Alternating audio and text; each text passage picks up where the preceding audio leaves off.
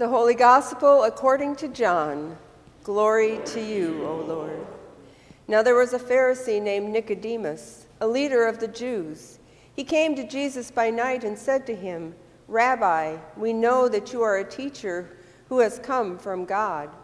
For no one can do these signs that you do apart from the presence of God." Jesus answered him, "Very truly I tell you, no one can see the kingdom of God without being born from above." Nicodemus said to him, "How can anyone be born after having grown old? Can one enter a second time into the mother's womb and be born?" Jesus answered, "Very truly I tell you, no one can enter the kingdom of God without being born of water and spirit. What is born of the flesh is flesh, and what is born of the Spirit is spirit. Do not be astonished that I said to you, you must be born from above. The wind blows where it chooses, and you hear the sound of it, but you do not know where it comes from or where it goes. So it is with everyone who is born of the Spirit." Nicodemus said to him, "How can these things be?" Jesus answered him, "Are you a teacher of Israel and you do not understand these things? Very truly I tell you, we speak of what we know and testify to what we have seen, yet you do not receive our testimony. If I have told you about earthly things and you do not believe, how can you believe if I tell you about heavenly things? No one has ascended into heaven except the one who descended from heaven, the Son of Man. And just as Moses lifted up the serpent in the wilderness, so must the Son of Man be lifted up, that whoever believes in him may have eternal life. For God so loved the world that he gave his only Son, so that everyone who believes in him may not perish, but may have eternal life. Indeed, God did not send the Son into the world to condemn the world, but in order that the world might be saved through him. The gospel of our Lord. Praise to you, O Christ. Well, in our reading from today, we learn about Nicodemus, who's a very interesting character in the Bible. He's not mentioned in Matthew, Mark, or Luke, but he's mentioned 3 times in John. This encounter with Jesus is the first time we hear about Nicodemus. He comes to Jesus at night when no one can see him. He is a prominent leader of the Jews, and I'm sure his circle of friends have discussed Jesus many times. Nicodemus' visit is shortly after Jesus has been to the temple, where he made quite a spectacle of himself. When Jesus got to the temple, he was upset about people selling animals and money being exchanged. He drove the merchants out of the sacred temple, threw the money around, and overturned the tables. Now, I'm not sure if Nicodemus was there to witness his tirade, but even if he hadn't been there, I'm sure he heard about it. That was the day also that Jesus told the religious leaders that they would destroy the temple in 3 days, and it would be raised up on the 3rd day. These leaders took his words literally and thought he meant the actual temple building, which they knew would be impossible to destroy in 3 days and raise up in 1 day. Little did they know that Jesus was talking about his own death and resurrection. The actions of Jesus and his unsettling words may be why Nicodemus decided to make a visit to Jesus. Nicodemus, instead of dismissing what Jesus said, like many of his friends, he wanted to try to understand what was happening. He was confused and he was curious. He had a feeling that Jesus was someone who should not be dismissed so easily. Nicodemus had a gut feeling that there was more to Jesus than many believed, and that turning away from Jesus was not a good idea.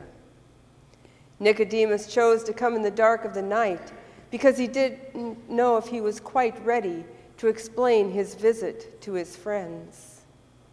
Unfortunately, I'm sure after the visit, Nicodemus was still not ready to let people know about his time with Jesus. Jesus' teachings that night left Nicodemus with more questions than answers. And no matter how confused Nicodemus appeared to Jesus, Jesus did not give up on him. He continued to try to show Nicodemus that you don't need to have all the answers. All you need is faith. That is the same lesson that we can learn from Jesus. We don't need to have all the answers. All we need is faith. So where does our faith come from? Our faith comes from Jesus Christ. We are saved by grace through our faith in Jesus Christ. So how do we gain faith? The same faith that Nicodemus was wanting, even though I'm not sure at the time that he knew that was what he was searching for. Faith is not something you are born with. Faith comes from your actions and the actions of others. Your faith will not be strengthened if you live your faith in isolation. If you refuse to look to others for help. Your faith journey begins at your baptism. If you were baptized as an infant, you had no say in what was happening to you. It was someone who loved you very much who chose to bring you into God's family. As you grew, there were many people in your life whom I'm sure made sure you went to Sunday school and worshiped. Were there others that made sure you had a Bible? And as you look around the sanctuary today, can you point to people who have in the past or are now helping you keep your faith strong? As much as we like to think we are independent, some things cannot be accomplished on our own. Will our faith ever waver? Will there be times when we doubt that God is in our lives? And what happens during those times? Are we willing to ask for help? Are we willing to admit that our faith is not strong and we need encouragement? If we are willing to voice our doubts and our struggles, there will be people who will step up to help. It takes us to admit our weaknesses, and that is not easy to do. We don't need to be like Nicodemus and come in the dark of the night. We can come here in the light of day and know that we have people who want to help us. What also gives us hope is that Nicodemus did not go away enlightened with no more doubts. He went away from Jesus confused, but he was willing to take what Jesus had told him and think about it. Faith is a mystery. It's something we have, but it is not something that's easy to explain. For those who doubt Jesus, it's not easy to convince them to do otherwise, because it's not easy for us to explain exactly how Jesus works in our lives. We know how much God loves us. We can recite the verse from John, "For God so loved the world that he gave his only Son, so that everyone who believes in him may not perish, but may have eternal life." But how can we expect those who have not had the same experiences of growing up in the church to understand what we are trying to tell them? The story of Nicodemus gives us hope. Hope for ourselves and hope for those who still do not believe. I told you that Nicodemus is mentioned 3 times in the Gospel of John. The second time he is mentioned is when the Pharisees are upset that the temple police did not arrest Jesus.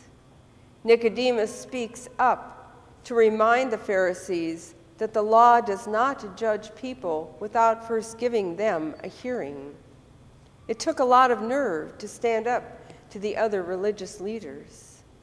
It gives us a reason to believe that Nicodemus heard what Jesus told him and that he did not dismiss it as words from a crazy man. And if that is not enough to give us hope, then Nicodemus' final actions after the death of Jesus shows us for sure that he finally realized that Jesus was the Son of God. It was Nicodemus who brought the spices to the tomb and prepared Jesus' body for burial. He was truly a believer, and that is where our hope lies. If Nicodemus can be converted to a believer without a clear understanding of everything God has to offer us through Jesus Christ, then there is hope for all of us. Amen.